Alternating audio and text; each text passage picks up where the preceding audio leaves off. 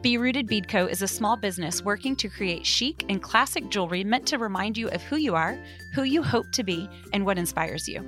With bracelets and necklaces that transition effortlessly from the gym or school pickup to date nights and weddings, their hope is that their jewelry brings goodness and holiness into the ordinary and everyday.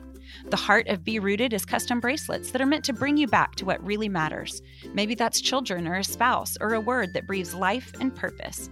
My bracelet says a simple "send me." It's a prayer that keeps me focused on loving the people that God has put before me. You can find them on Instagram at BeRooted_Beadco or their website, BeRootedBeadco.com. With the holidays approaching, Be Rooted is the perfect thoughtful gift. You can use the code SISTER for 15% off. Hello, I'm Allison Sullivan, and this is Sinner Saint Sister, a podcast that dives into whatever we might be feeling that day. I love introducing you to people that you might not know, but should. And I love connecting you with people you may already know and love, and then letting them share how they have lived life deeply. If you hear something over the next hour or so that you think a friend would enjoy, please consider sharing this episode. And if you haven't already, please consider writing a review. All of those things help us grow the podcast, which is really helpful. I hope you hear something that lets you know you are loved and helps you love one another. Welcome to Sinner Saint Sister.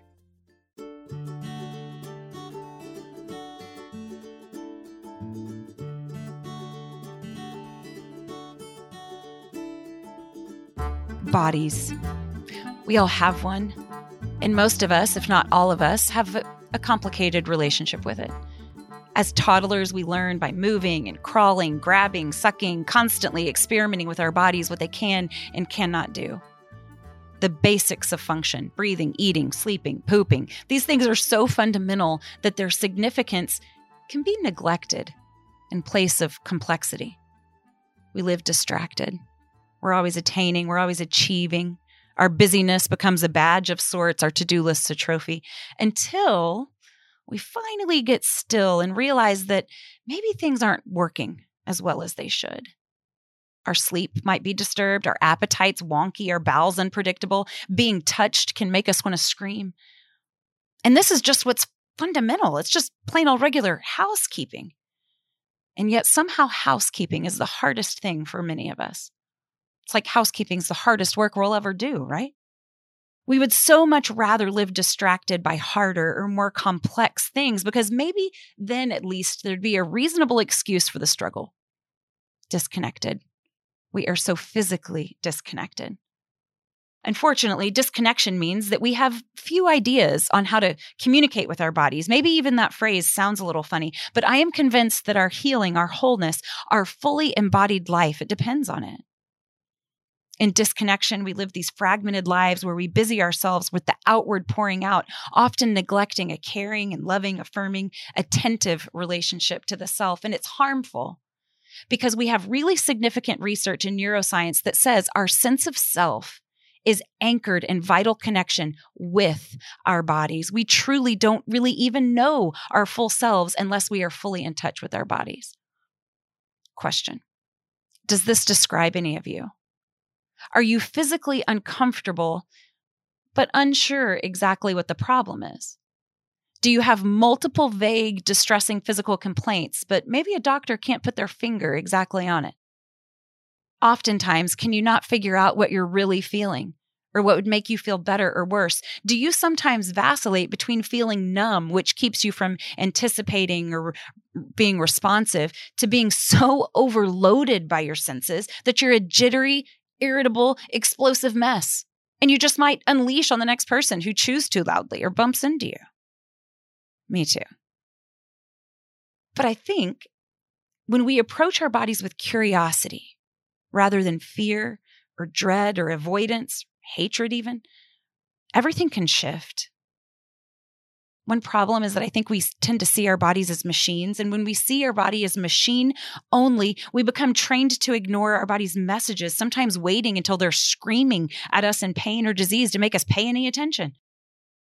When our body is machine only, it becomes a non-spiritual, non-sacred thing that can become very easy to ignore. We so rarely appreciate our bodies for the wildly complex organisms that they are, divinely inspired, knit together, and called good.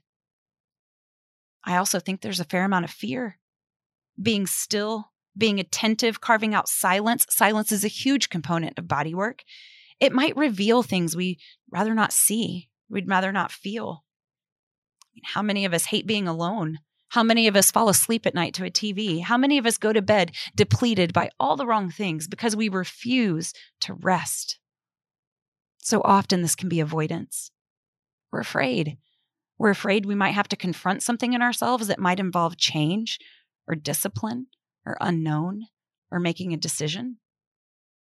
We so often don't know how to just feel our feelings without being hijacked by them, at least. And this emotional avoidance, it has physical consequences. We might make a weak attempt to intellectualize our feelings because then at least we could be in control of them. But our chest caving in, our head exploding, being kicked in the gut, it's unbearable. So we'll do anything to make that go away. Clinging desperately to other people, numbing ourselves with food or drugs or alcohol. Desperate to feel something different, anything different, even if it's destructive, as long as we are in charge of it. Also, unfortunately, sadly, our bodies are something that we are so often repulsed by. And that might sound harsh or melodramatic, but I read a statistic that said that 86% of women said they are dissatisfied with their bodies. And you know that it's bad when your response to that is, that's all? Because I don't know that I know anyone who doesn't complain. Only 2% of women in the world would describe themselves as beautiful. That one broke my heart. We are bombarded by so many images of thinness and perfection. We consume 400 to 500 images a day of what society says our bodies should look like. Singer and songwriter Jewel, she has this line in a poem that says something about looking through a magazine and being only able to concentrate on her dirty hand turning the page. We stand in front of mirrors, pinching and judging and feeling ashamed. We change our outfit 6 times. We check our butts in the mirror. Hot tears sting our eyes in dressing rooms. Our legs are too big. Our breasts are too small. Our bellies are too round. And we become so critical of our bodies. We dislike them so much that we begin to dislike the person who lives there. And we can be so mean about it. We would never treat our friends this way. There was an experiment where women were asked to guess the measurement of their waists and hips. They were off by 25% with their waists and 16% in their hips. We are so hard on ourselves and we aren't even accurate. And the truth is that we are biological masterpieces. Our bodies can menstruate and ovulate and create life and feed people. When we live disconnected from our bodies, we reduce it to only how it looks. Many of us have also experienced trauma, very real, physical, emotional trauma. And our bodies can shut down or freeze when we try to communicate with them. Living a fully embodied life can feel threatening. If we're stuck in survival mode, we're focused on fighting off unseen enemies, not nurturing or caring or loving or appreciating ourselves. And so we might know the reasons that our bodies aren't comfortable homes, but that knowledge, it doesn't make them any easier to live in. I'm not a doctor, and any advice given here should never be mistaken for anything professional, but I feel like if we would just give our body more genuine care, we might like it better. Breathing and silence and movement is a big one for me. It's such an important piece to having a more friendly relationship with myself. We can't breathe in the future or in the past. Nothing roots us to the present moment like our breath. And in that moment, we can see that we are okay. There's no denying it. We're breathing. Silence is certainly more than the absence of noise. Silence is more about a posture of the heart. It's an asking and an answering. It's a searching and a finding. And it's making space to see what we're up against and how we feel about it. All of our emotions are welcome. They're invited to stay or go, but in that analysis, there's information there. Oh, I'm doing good with this thing. Oh, I'm not doing good with that thing. There's an intentional slowing down. And we know that Jesus slipped away. He obeyed deeper rhythms to get away when he needed to get away. And movement makes us feel good. It's just science. Almost any kind of movement will help. You know, there's this moment where movement quits being play and starts being exercise. When does that happen? I don't know. It's probably when we become aware that other people are watching. So then if we don't excel, we just quit. But once we start moving again, no matter what it is, We have these new epiphanies that our bodies are more than just how they look, but they are also valuable at what they can do. Positive affirmations are so valuable. Can we just be nice? Yes, there are parts of your body that you may hate, but I bet that there are parts of your body that you love. I bet that there is a part of your body that you love. Play it up. Is it your eyes? Is it your hair? Is it your hands? Pamper yourself. We can indulge in these small sensual pleasures like a scented bath or putting on lotion or getting a massage, wearing something soft and silky. Like I said, I'm not a doctor and I certainly don't have all the answers. I'm just a woman in a body and a complicated relationship.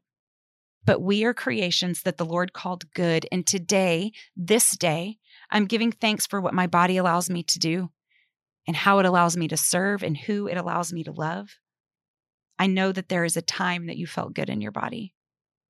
Can we bring that to mind and stay there a little more often? I know that there is someone that you deeply admire. Maybe it's someone who has loved you well. Maybe they've fought for you or taught you something or been generous. Whatever the case, whoever it is that you admire, can you bring them to mind too? The expression on their face, what are they saying to you? Here's the question though. How much does their appearance affect how you feel about them? Probably very little.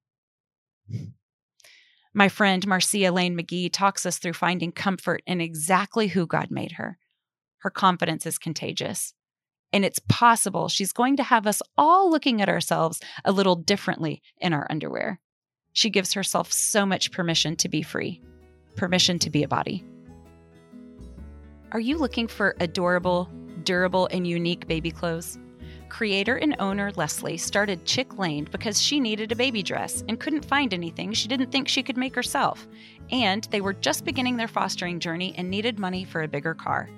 Now, Chick Lane is 3 generations of ladies designing, creating, and modeling unique clothes for the modern baby and toddler.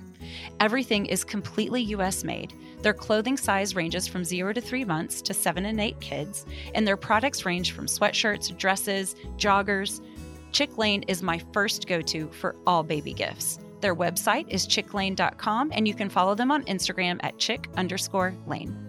Yay. Thank you so much, Marcia, for being on the show. I'm so glad that you're here. One thing that we need to address quickly, like first and foremost, we have a mutual love, and this is New Wave Feminists. And you are such an integral part of this spirited pro-life activism. I love Destiny's work so much and just creating a culture of life where abortion just isn't illegal, but unnecessary and unthinkable. Yes. And her approach and the way that y'all bring more conversation and conversion to the conflict of abortion makes me so proud to say that I am pro-life. And you are right there, Marcia, right there at the helm of it all. In fact, just this weekend, you were in Juarez doing important work. So you're doing that, but also I have footage. You were turning just run-of-the-mill quiet dive bars into Selena singing karaoke bars. So before we get started with what we agreed to talk about, can you tell us a little bit about your weekend? This weekend was amazing. I have never been so joyful and so heartbroken at one time. I know that sounds beauty, like it was, we got to see, Destiny goes to Juarez quite a bit, like every couple months. And we have our board member, Karina, who has officially opened a branch of New Wave Feminist in Juarez, Mexico. And great. we kind of went down there to inaugurate, like this is a New Wave Feminist space. And we went to one of the shelters that we partner with in Juarez for migrant women and children and families. And it was really beautiful to be there, but I also, it really broke my heart. Like I didn't, so part of my story is that for a good chunk of my life, like, I mean, any chunk that you spend is a good chunk, but, I had to live in a shelter with my family for a while. And when I was in middle school and later again when in high school, and then, when I was in college, home for the summer. So there were at least 4 important points in my life where I lived in a shelter, and it was not every time did you see the goodness of humanity in a Yeah. shelter. Yeah. And it really blessed me that I could be a part of something that treasures a person's humanity and is Yeah. humane Yeah. and provides that service. And so much of my time there, and I still haven't even processed this, and it's okay that we're Yeah. talking about it, but Yeah. was reminiscent of the time that I spent with my Wow. mother and my sisters living in a shelter Wow. and what that meant for our family. Yeah. I'll be praying with you for that to be redemptive and, in a way as you process and And put I that didn't expect it experience to into be. words. Yeah. Yeah. Wow. Like, I didn't expect it to be. And it was just, there were points where I was like, yeah, I remember this. I remember what this Mm. felt like. I remember what Mm. this was. And it was not that I'd forgotten that we'd been homeless for certain points in our life in my Mm-hmm. childhood, Mm-hmm. but it's not something that I always think about. And I never not especially realize how much it shapes my work and in what I do, and Mm-hmm. understanding what it is not to have, Right. and to rely on others. Because that's self-reliance is such an American value, and Mm-hmm. I think it's such a it is a crappy value. Like, it shouldn't be a value, right? I Right. think it's a vice. I think self-reliance is a vice, and we put so much virtue and value in self-reliance, and I think that sometimes hinders us from helping those who cannot help themselves. Yeah. And it just reminded me that we are, like, the poor are always with us, and Mm-hmm. we need to serve them, and we have to give the poor what is theirs, their share of what we have. And it really reminded me of that this weekend. Yeah. And it gave me joy because I got to see, like, how far I've come, but Mm-hmm. also the reality that there are a lot of people here who are just one missed paycheck away from also having the same circumstances, Absolutely. because a lot of the times that's what it was in our family. We were Yep. trying to keep our head above water, Yep. and then one missed paycheck, Yep. and then we Right. were packing up everything and moving to a shelter. Thank you for sharing your fresh experience with us. Yeah. I appreciate it. Yes. We also really love Brick House in the City together. And that is Oh. actually how I became aware of your prophetic voice. And as I started to Oh. follow along, I realized that there are so many things that we could talk about, but we settled on body positivity. So I was thinking about just diving in with a simple question of, do you remember a time where you were first aware of your body? Yeah, that probably, gosh, it probably was when I was in second or third grade. Where and here's and it's so crazy because I thought I'd been a big kid all my life, but when I look at pictures, I goes, Mm. no, it was like Yeah. everyone, like, I wasn't a big quote unquote big kid Uh-huh. until, like, much later. Cause I was like, man, I wish I was as big as it was when I first said that I was fat. I know. Isn't it Someone always that way to look back at pictures like, what was I complaining about?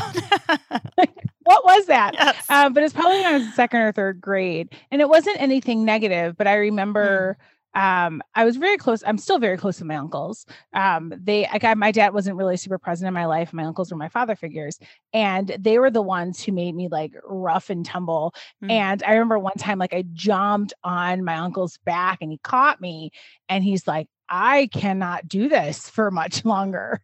And I was like, what are you talking about? Like, we're going this way. And he's like, getting too big. And it wasn't supposed to be a negative comment, right. but that kind of stuck with me. Like, I remember that experience where it was like, I'm getting too big. Yeah. And then watching the women in my life worry about their weight and their body image, that absolutely contributed to what I looked at when I saw the mirror. I was like, am I too big? And I am built like my dad. Like, I am built like Elaine, which means that you're built like a freight train, because that was legit his nickname in high school, was Freight Train, and I'm Freight Train Junior.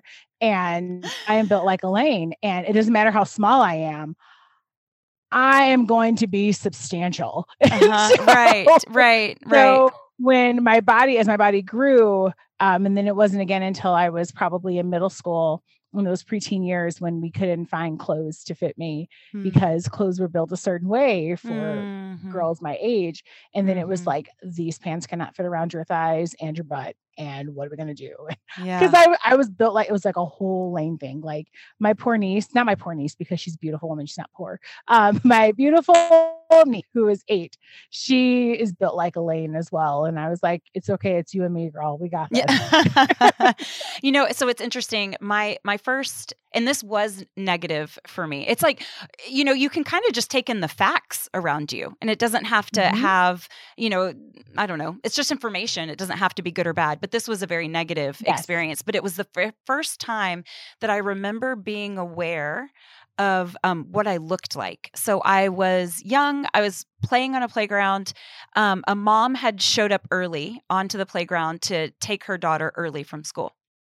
And as she was getting her daughter for them to leave, she took me by the elbow and she pulled me aside and she hissed into my ear the words, "You would be nothing without your hair." And I was stunned. And like, this was if I were wearing earrings, I'd be taking them out right now because those are fighting words. Right. Like, not real. It was so far outside of like respectable adulting that it was like, you don't hate, this woman hated me. There was this like or respectable peopling. People, just peopling. But like, there was this flicker of heat in her tone, like she hated me. And it was like, adults aren't supposed to hate children. And even if they do, they're sure not supposed to tell them about it. And the whole thing just made me feel so shameful. I remember standing there frozen, my feet frozen to the ground, owl-eyed, like looking around going, what is everyone else doing so right? And what am I doing so wrong? And then and what did she say again? That I would be nothing without what? My hair? What does that mean? Is she saying that I wouldn't be pretty? Is she saying that's everything? Is it? Like, it was just this total like taking stock of how am I being perceived? And I was aware of that I was being perceived for the very first time. And like you're talking about, witnessing the women around you, these young experiences can condition us to how we feel about ourselves present day, like those things work their way into adulthood. I'm like, who is this woman and where is she? No, because here's the thing. She wasn't mature enough. She hated herself. Exactly. That's what it was. At the end of the day, she did not hate you. She hated herself. Yeah. And she was mad that you were still beautiful despite what she thinks that other people should have thought of you. And I wasn't mature enough to see her brokenness, and it was, and in fact, I was mature enough to see her brokenness when I was in my late 20s and I was sitting in a stylist chair and I was going to experiment with a short haircut. I had suppressed this memory. I did not remember this, but I'm sitting there getting my hair cut. I was getting it cut really short and I had this overwhelm of, oh gosh, now I won't be pretty. And it came flooding back to me. And there were these like hot tears stinging my eyes. And so then I was mature enough to be like, wow, that was a really sick woman. I mean, what in the world? Who does that? Right. I know. No. So now here we are, and there are these impossible beauty standards, right? I mean, especially now that we're able to Photoshop ourselves into perfection, right? And like, there's all these filters, and it's like the face God gave us is really kind of just a suggestion now. But it's, every every media platform upholds it. It's like perfect teeth, perfect skin, perfect hair, size 2. And so trying to feel beautiful can feel quite futile. What are you trying to be, Marcia? Or how are you resisting these messages? Or are you? Here's the thing.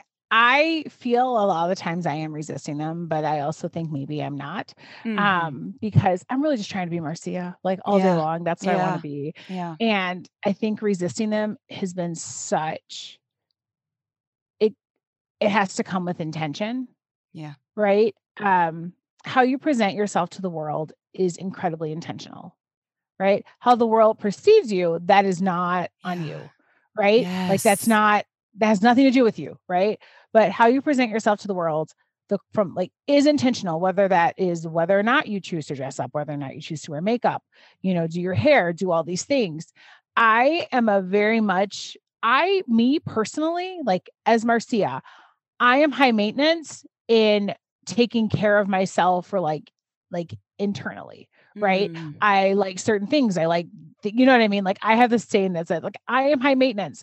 I don't expect anyone to maintain me, so it shouldn't matter to you, right? Yes, like it shouldn't matter, right? So it's like, I'm high maintenance. Absolutely I am, but I maintain myself. Yeah. And with like beauty things and like living up to the standards, I think I've organized myself in a way, because I was thinking about this over the last couple of days. I organized myself in a way that I can follow them with a like minimal work because the minute I have to like decide, oh man, okay, I should do this to look this way. Like I wear my hair natural because my gosh, trying to straighten it every day when I was younger was like, this is an impossible standard and I legit have class.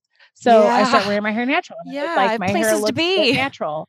Yeah. And this is great. Like, imagine how revolutionary that is to wear your hair the way it grows out of your head. And that kind of started rejecting that standard, right? Because a lot of my beauty standards have been, or rejecting them or accepting them has been done out of convenience. Yes. Right? It's like, what will, right? And a lot of out of self-care. Like this is how I'm going to maintain my sanity. Yes. So it's like, I want to make sure my hair looks good every day. So I'm going to make sure it's moisturized. I'm going to wear my bonnet at night. I'm going to make sure I drink water and wash my face. And that helps my skin. Yes. And whatever it turns out to be, that's what it turns out to be. And I'm not trying to say I'm such a flawless beauty, whatever. I drew in some eyebrows because they were a little sparse earlier today, or I put makeup on, but I like makeup. Yes. Right? I love, me too. Yes. Right? And I don't do anything to maintain a beauty standard unless I find enjoyment out of it. Praise. And that is kind of where I draw the line. So much. So like I do things, right? Like I like, like right now I'm like, I love putting highlighter on. It gives me a glow, right? Yes. I have a light with this Zoom camera right now. Like, but it's not anything that has inconvenienced my life. Like the minute it starts to inconvenience my life and my mental health, then I'm out. Right. And I think that's kind of where I have to draw the line with it every time. And we can all have this individual approach. I love that this is about me. It's how you started out your answer. This is about me. It's not for anyone else. And by the way, what imprisons you might empower me, and what empowers me might imprison you. And so let's just answer this great call to help me get about my business and be a servant in this world. That's exactly what it is. And it's those things that I have to do. I think a lot of, because a lot of people say, they go, oh my gosh, you just look so flawless and you're so beautiful and you're so this. And I was like, thank you. First of all, thank you. Second of all, like this is a new thing within the last decade, right? Yeah. I want to say within the last decade, like that was the first time I actually felt pretty without feeling the need to lose weight. Right. Wow, or change something or do something or put in all these extra effort. Yeah. Right. Do you know what the switch was? This has come with life. Well, okay. So it's funny. The switch, I think, came in 2013. I was having a rough time with life and I'd gained a lot of weight, like stress weight. It was like the first time in my life I actually can say I gained stress weight. And because I don't know, like I wasn't doing anything different. And I was having a hard time. And I was going on a trip with my friend, Katie, and Katie had been losing weight. And Katie's like, I feel good. And like, Katie had been losing weight and Katie was starting to be my size. Right. And then she's like, I feel really great. I'm going to wear a bikini for our trip because we were going on a cruise. We were going to like all these places. And she's like, I'm going to wear a bikini. And I was like, and I used to always have this thought that I would look really good in a bikini. Right. And I did, I was like, I look great in my underwear. I think I could totally wear a bikini. Right. Listen, guys, I look real good in my underwear. Not that you're ever going to get to see it, but I do. Like I have great legs and like, cause you know what I mean? Here's the thing. The Lane body has worked out for me. I love it. I love it so much. I actually have chills. Big, but they're beautiful. I have chills hearing a woman say, I love the way I look in my underwear. It makes me so happy. Okay, go ahead. Oh, I do. And I was like, I could probably pull this off. Right. I was like, I could do like a high waisted something, whatever. And she's like, well, I'm going to do it. And I was like, okay. And I'd just gained like 30 pounds. Right. And I was like, right. I didn't feel great. I was like, whatever. And I go, well, Kay's going to wear a bikini and I think I'm going to wear a bikini. And so I bought my first bikini online. Like it was a whole thing. And I tried it on and I wore it and I was like, this is cute. This is really cute. Right. And I felt really cute. Yeah. And I didn't know how, and it was like me getting to wear my underwear outside with it not being my underwear. Yeah. Because that's weird if I walk outside in my underwear. I'm just saying that's not allowed anywhere. And so I was like, okay. And this is me like in a size 16. It's okay. Something weird about me, no matter how much weight I gain or lose, like I'm usually a size 16. It's just how good the size 16 You just hang out there.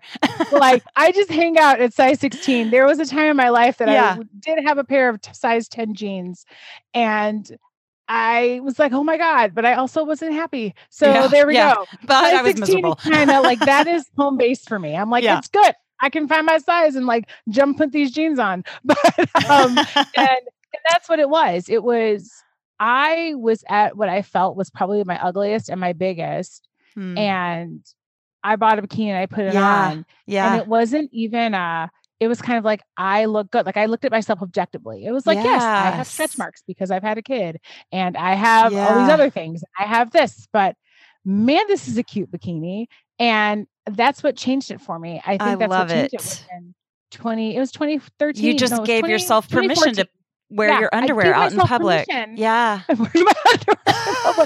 now like bikinis are my preferred swimwear. Oh my gosh. You do. And here's the thing about bikinis. They're a lot more convenient than one pieces. And agreed. That is the thing. And that's the thing about it is like, this is so much more convenient. And let's be real, tankinis make you look like your mom's mom.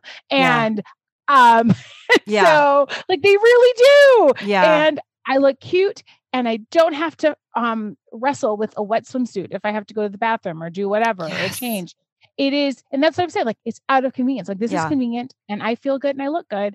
I love it so that much. Kind of started it. Like, and now I'm just like, here I am in 2021 and I'm like, here's the thing. I will never get rid of that first bikini. Yeah. Like I will never, ever, ever get rid of it. And sometimes I still wear it. And sometimes I'm like, I have better bikinis. I really don't want this one to fall apart. Like my first bikini, has a special place and I will never declutter it. It means something. I love it. Yeah. I feel like so much of making peace with ourselves is handling what could be rejection from the outside world without actually rejecting ourselves. You know, kind of making this great realization that I can be my own observer. Through a better lens, you know, and kind of realizing that I'm not the one who's broken here, the world is, and that doesn't have anything to do with me. I feel like you have set such a clear boundary in that regard. And I have, and I don't allow people to call me brave for embracing my body because I think that's gross. Because it's like, how am I like for presenting myself the way that I am? That shouldn't be brave. That doesn't say anything about my bravery. It says a lot about society's brokenness. And yes, well said. Just me, I'm like, I'm not brave for wearing this bikini. Yeah. I paid for it and I put it on my body. Like, that's not. But you know what people who say that, you know what they're contending with? They're contending with this inner critic, right? Because they're thinking about a mean voice in their head and they're saying that's so brave of you that you're not listening to this inner critic that shames our own selves before anyone else has a chance to. And that mean voice that makes us take steps back when we're so desperately trying to move forward. So how do we become our own cheerleaders? How do we see our own goodness? How do you manage an inner critic, or do you even have one? How do you see yourself through a lens of kindness? I have How an about inner that? critic. I am a type A. Of course I have an inner critic. It's just not always about my body. Sure. That's the thing where it's like, but here's the thing, that took a long time. Yeah. Gosh. And I love to say like a switch flipped. I think it was a lot to do with the fact that Katie was like, I'm going to do this. And then I was like, okay, I'm going to do this with you. I love Katie. Right. And I love Katie. She's one of my favorite people in the world. And we're still friends and everything. And I think it took her saying, I'm going to do this, and me, because of her confidence. And and I hate that too. When people are like, how do you get your confidence? And I was like, how do you get your confidence? Please don't tell me I'm confident, but I think it was her conviction actually, and being like, I'm going to do this. I think I can do this. And then I was like, I think I can do this. And I think that giving herself permission allowed me to give myself permission. So I really like to try and be that person that reminds other people you can give yourself permission to do this and to not worry about it, and, wear whatever you want and don't listen to anyone. Like, because I don't think clothes and the way you wear them has a moral good or bad, because it really, like I said, it's how you present yourself to the world, how people interpret it. That's a whole different story. Yeah. Right. And like all the way, no matter what you wear, what you dress, if you want to wear your underwear out in public, you might get arrested, but you know what I mean? So much of what you're saying. So I think the newest term that people are embracing right now isn't necessarily body positivity, but they're talking about body neutrality. And I feel like so much of what you're saying, kind of lends itself more to that angle where it's like, it's not good or bad. It just is. Like, my body is this well-working machine that is functional and does a million amazing things a day. And embracing this isn't about being, morally good or bad. It's this neutrality of, I appreciate my healthy body and what it can do for me. Yeah.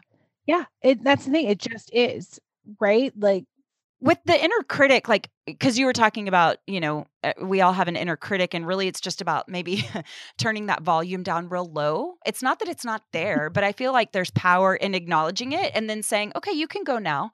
And so maybe turning the volume down to a 1 or a 2, and then rising up that wise woman volume, or Katie. Like kind of elevating a different voice and lowering the one that says, mine always says, who do you think you are?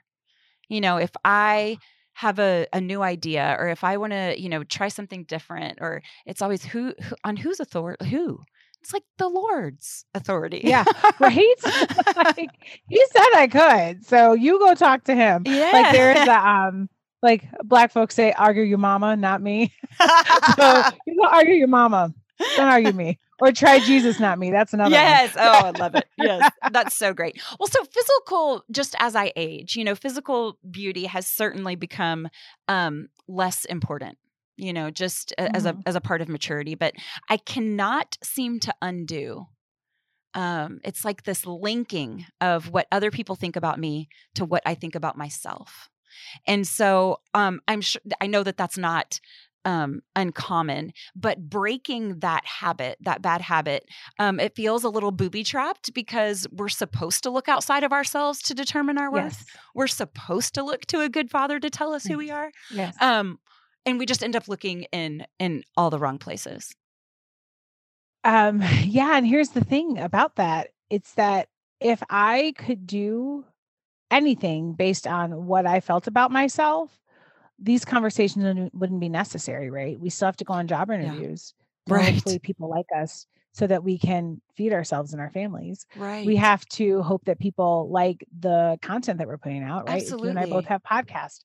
I hope people like my podcast. Yeah. And they listen to it and they want to hear my voice and pay me to come to events, right? Like, for to provide our human needs, people actually have to like us in some capacity. Yeah. And that's such a small part of who we are. Yeah. Yeah. And that's the thing where it's like, yes, if I could like myself enough to feed myself, then great. But that's not the reality, because we're rewarded by having the good humor of others, right? Yeah. Or being, and that's kind of where that is. And so, yeah, that is difficult. We have to make sure that we don't care what people think and the things that are important, right? And how well we love ourselves and like ourselves, right? Yes, I have to be objective about, okay, I need this person to like my work, right? I need to produce a product that someone else would like and want to buy or invest in, right? And that's fine. But then I also have to make sure that there are enough things that I know that I like for myself, or I don't lose part of myself doing them. Right. Lose part of my integrity doing them. Right. So I'm going to do a job. Like, I work in child development, and I hope I'm doing a good enough job where my bosses are like, yes, you can keep doing this job so you can feed yourself and go on trips and buy all the Taylor Swift merchandise. And I say, thank you so much. Right. And That's fine. My Fearless vinyl just came in, and I've been listening to it since I got back from Laura's. But so good. But like, do you know what I mean? So it's like, I hope they like me enough, but I hope that my seeking their approval doesn't lessen my approval of myself. Right. And I think that's kind of where we have to right. get that balance from. Like, am I proud of me? Yeah. Yes. Speaking of Taylor Swift, and since you brought her up, so she, in her documentary, was like, okay, so I get skinny enough, like you've told me to, and then I don't have the booty that you like. And so then I gain weight to get the booty that you like, and then I'm shamed for, not being a size 2. So it's utterly impossible. I know we've moved on from that topic, but T Swift, love you. Great. No, listen, I love her all the time, but I also think that I'm going to say this really quick.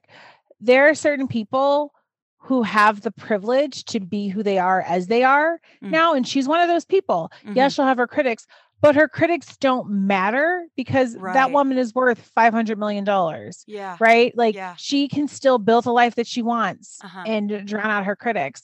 There are people like us who can't drown out our critics. Right. Like there are people like she's already put out the product that people want to buy. Yeah. And people still want to buy. She's re-recording all of her music. And we're like, yes, give us more. We will buy it all. Right. And she's doing the thing. And so she actually has the privilege to be like, I can gain 50 pounds if I want. If I still like me, that doesn't matter. Mm-hmm. But other artists still don't have that privilege because we're still such a broken society. Yeah. You know what I mean? Like, so she can say all that, but it matters maybe for her. And if she chooses to listen to critics, but it actually doesn't matter. Yeah. So like, I know that sounds awful. I think it's an interesting point.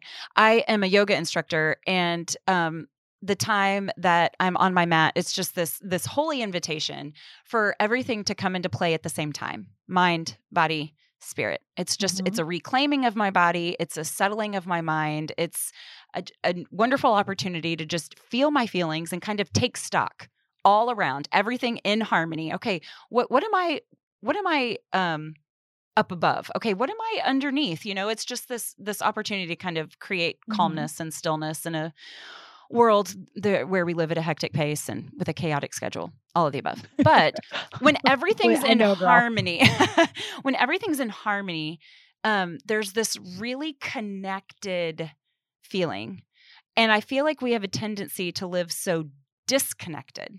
We so readily are quick to compartmentalize, well, that's just eating, or that's just, reading the Bible or whatever. We have these very clear delineated lines. And I end every single yoga session with just an invitation to give thanks for your healthy body and what it just allowed you to do and how it allows you to serve and who it allows you to love. And in that moment of connectivity, where it's not just about exercise, it's everything all at the same time. I don't know that there's much greater peace than that. It's just this moment of tranquility, maybe for the first time all week, And so I think that there's something to the connectivity. Why do we live so disconnected? What's going on? Do you have any thoughts around disconnectivity? I think it's because we are in the comparison trap. Mm-hmm. And like, I think that's why we're disconnected. We're disconnected from our body's like actual goodness and the goodness of our body's use, and our body's beauty, because we compare ourselves to what someone else has that we don't. Yeah. And I think that's the part where here's the thing. Comparison is the thief of joy. Yeah. And it's not even like the thief that comes in the night. Like it is a broad daylight thief. Oh, I love that. Yeah. It takes us down and takes us out. And we put so much energy into comparing ourselves. And that comes with, and that's with anything, right? Like, do I have good clothes like them? Do I have this? Do I have this? And their friends are different than mine, and they have more followers than I do. And do you know what I mean? Like we are taking ourselves out of ourselves all the time. Or even their assignment is bigger, like they have more important work than I do. Yeah. And which I think comes from a good place. We all crave a life that matters, I mean, I think that it's a holy desire to want an important task or whatever, but it can get to an unholy place when we start. Yes. But here's the thing though. All of us are already living lives that matter, right? Like all of us play a role in the bigger picture. Yeah. It might not be like I used to do theater as a kid. And then as an adult in community theater, there are no small parts, just small actors. Right. And that is a real thing. Yeah. Like the production wouldn't be able to go anywhere if there weren't chorus members. And I say this as a former like perpetual chorus member, it wouldn't go anywhere. Right. Like our voices, we need our voices to prop up the leads' voices. Yeah. We need to add that music and that background noise. And so you're right. Everyone does desire to live a life that matters. The kicker is that we already do. I love it. We just don't think it matters enough. That's right. Try getting through your day without an elbow. I mean, you know. Exactly. Right. That's what it is. It's like, here's the thing. I absolutely recognize that the person who is passing me my unsweetened iced tea at McDonald's matters, because guess what? I need my unsweetened iced tea at that point of the day, right? Thank you for making it. Thank you for pouring it. Thank you for serving it, right? You don't matter. Like you personally don't matter any less than the CEO of McDonald's, because the CEO of McDonald's can't do your job. Yes. The CEO of McDonald's can't do all the jobs. And isn't looking me in the eye right now, making my day better. And right? Exactly. Me, I'm like, I say thank you to you, right? Mm-hmm. We're all want the same things. We want to all provide for ourselves and our families and, everyone else that we love. And that matters, right? Yeah. And that's the thing that we have to recognize. There are differences in our missions, and there are differences in what we have to do or even what we're called to do. But everybody who wants to live a life that matters, guess what? You already are. Yeah. And that's why when we compare ourselves, their body's not this body and that body's not this body. And it's I can't compare, I can't compare myself to your body. There's no way I will ever get your body. Yeah. I'd have to have a lot less melanin. Yep. I would have to take all this kink out of my hair. Yep. Right. But also your body can't do what my body did. That's right. Right. And I tell people all the time, I go, I run marathons. I did that in this body. Yeah. It doesn't look cute, but it got me 26.2 miles several times, and I will never do it again. But it did it. For a season of my life, that's what I did. And that's what this body did. Yes. This body brought forth a life, right? I can't compare myself. I can just remind myself of what I have. And I think that is where we lose. That's where that disconnect comes from. We are not grateful for what we have. We're just mad about what we don't. Yeah. And I feel I need to step off the soapbox. No, it's so good. And I know that there's so many topics tied to this topic. We could go down a million different angles, but just unattainable standards. There's race, there's trauma, there's self-loathing, there's our mental health, there's our actual physical health. So many people are living in chronic pain. I mean, this is a thick topic, but I want to keep learning from beauties like you, Marcia, who have just, I feel like it's a rebellious act almost even to love our bodies and to be excited about a bikini and to go, you know what, I'm doing it. And you know what, it's really only awkward for the first couple of minutes. After that, it's totally liberating. Because why are you at the beach watching me? You should be looking at the ocean and the waves and all these things. Right. It's did you come here to watch me? That's real weird. Don't make me start charging admission. But I think that it's such a healthy, even if it's lofty, it's healthy and good. To the opinions that I have about my body, they come from me and they come from my God, and I'm delightfully normal.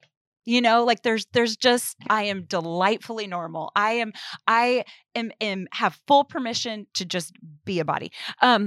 Anyways, so I think that there's a lot of heroism that you bring up to the female body and what we are capable of doing. And I just thank you so much for pointing us to that today. I'm really, really grateful to have you on. I feel like I could talk to you forever. You know, right? Same here. Well, I hope you come back, because this was a lot of fun. And like I said, I can tell we could go on for a while, but thank you so much. Will you tell people what you're up to, how to find you? What's going on? How do we follow along? Yeah, you can follow me on Instagram at stylishly Sia, stylishly like the adverb, and Sia like my nickname as a kid. So people just think my name is Sia all the time now. So yes, and you can follow me on there. And it started out as like a style Instagram, but now it's just me wearing my cute clothes and dropping truth bombs. So cute. Yes. You're so fun. Thanks. I also have a podcast. It's called Plaid Skirts and Basic Black.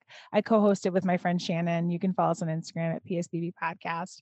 The two of us have co-authored a book that's coming out in January through Ave Maria Press. And so we were just emailing marketing today. I'm like, oh my gosh, our pre-sale is about to happen. So like, it's kind of crazy. Like within like this, like maybe next month, within the next like 7-8 weeks, we're gonna be like, hey, can someone buy our book? Oh my gosh, that's so exciting.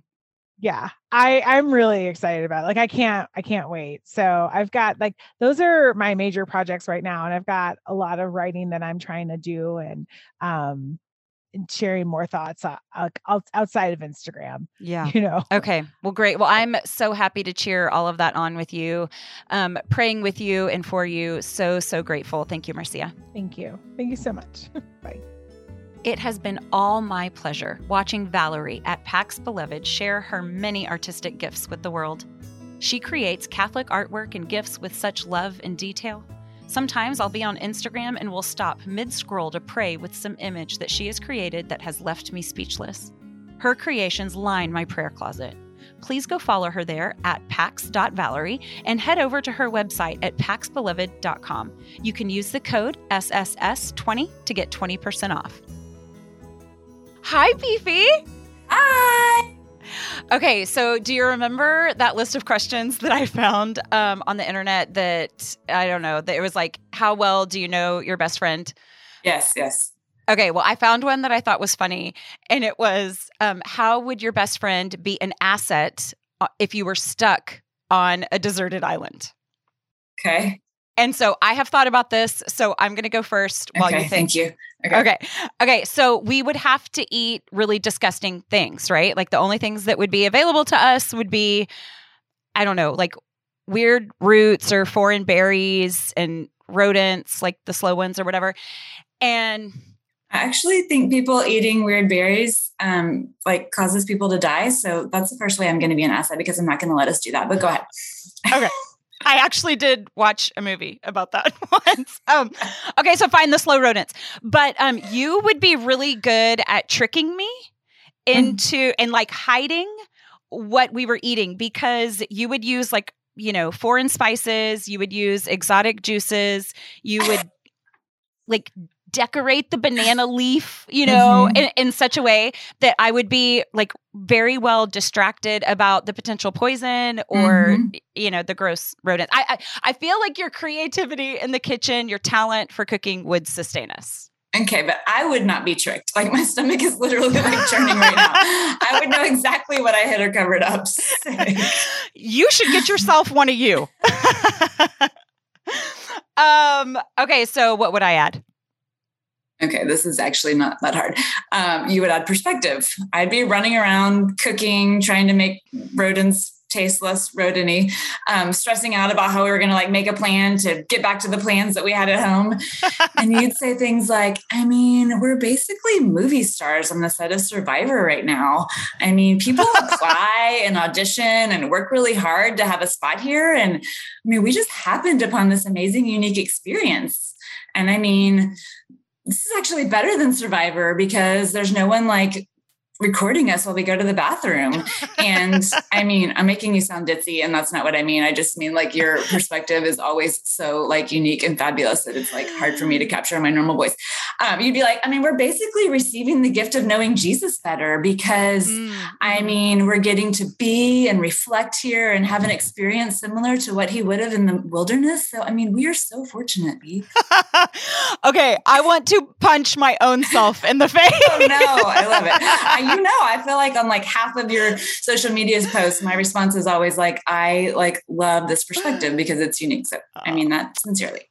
You're the best. Okay, so what would Marcia add? Like, was she not fantastic? Oh my gosh, fantastic. She would like hype us up and insist that we not give up and help us see things in a new way, like in our underwear for sure. That was my favorite part.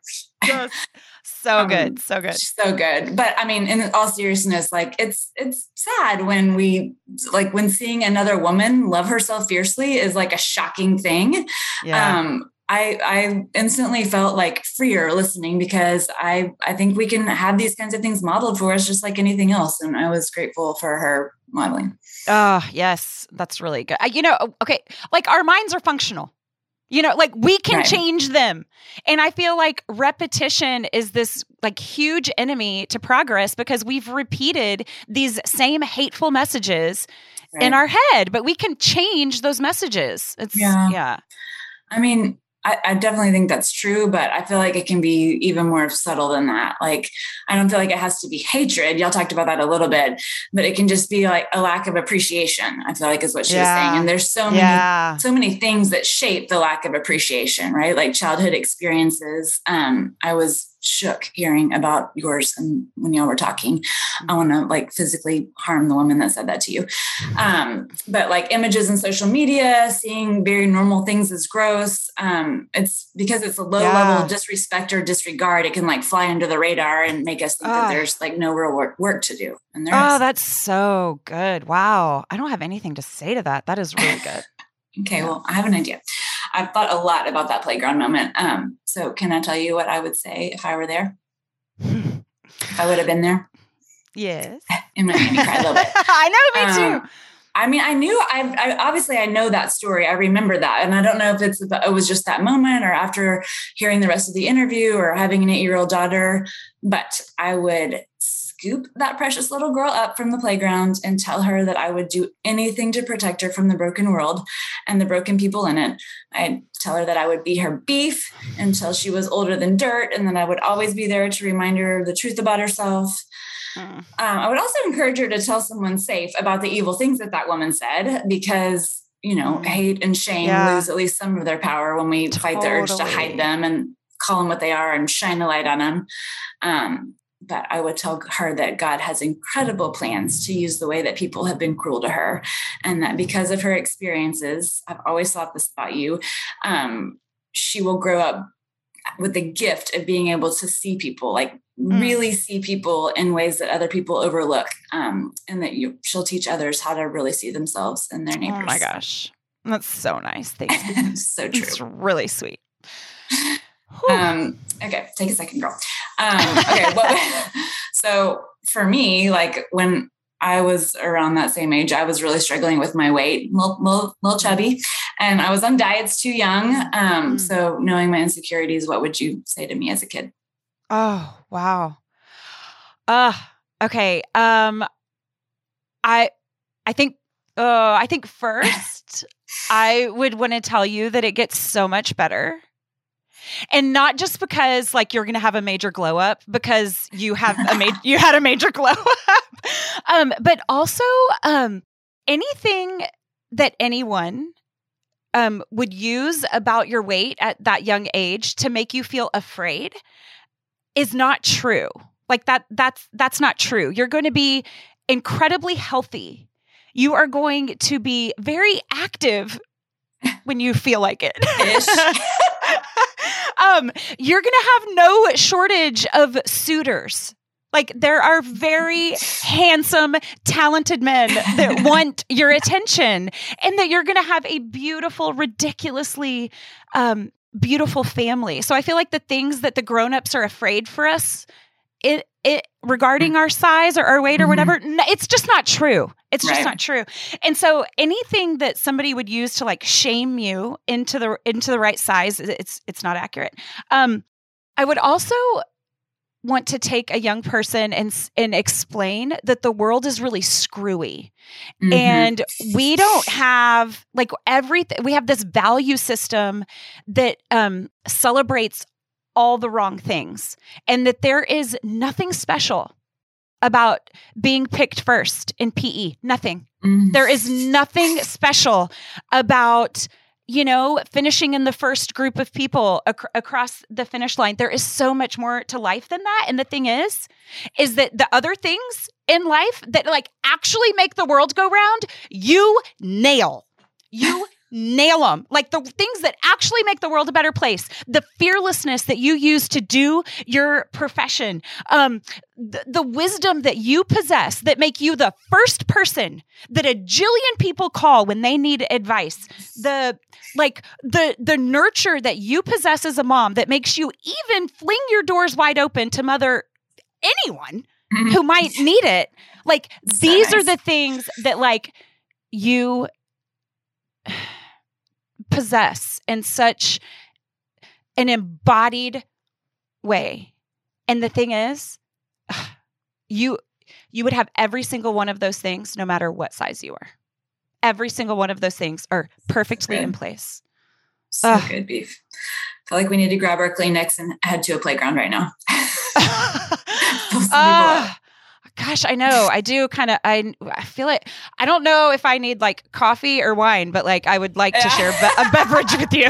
Yes. All right. Love you, Beef. Love you. Be a Heart Design is committed to creating and experiencing beauty. They create products that walk us through the joys and sorrows of life. Swaddle blankets, wooden puzzles, laptop sleeves, lunch boxes, digital planners, and my very favorite paper planner that doesn't just keep my life organized, but also keeps me rooted in prayer. Everything created is designed to reflect God's goodness. Head on over to Be a Heart Design on Instagram and check out the many gifts for special occasions, the thoughtful little somethings to let someone know you're thinking of them, or head over and pick out something nice for yourself. Use code SSS15 for 15% off. Thank you, friends, for tuning in. Catch us next week. Please subscribe so that you don't miss a thing, and consider heading over to patreon.com/Allison Sullivan to help support the show. You help us grow. And for a little fun, you can head over to Sullivan Family TikTok. Today's show was a production of Allison Sullivan in conjunction with the Forte Catholic Podcast Network. For more great Catholic podcasts, head on over to fortecatholic.com/podcasts or wherever you listen to podcasts.